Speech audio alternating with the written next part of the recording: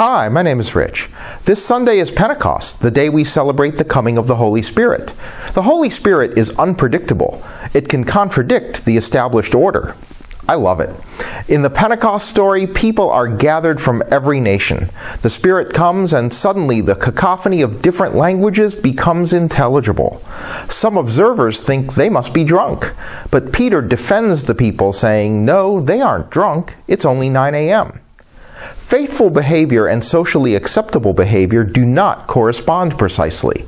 There is socially acceptable behavior that is not really faithful, but there is also faithful behavior that is not socially acceptable.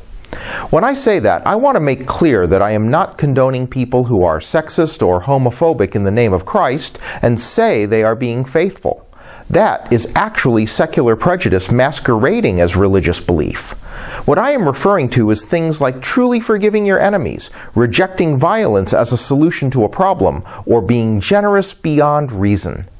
In political discourse, there is something called the Overton window. The Overton window is the range of acceptable political ideas. But putting ideas out there that are outside the window is how you shift the window. If Christians would be willing to forgive beyond reason, be generous beyond reason, and love beyond reason, soon enough, it won't be thought of as beyond reason. See you on Sunday.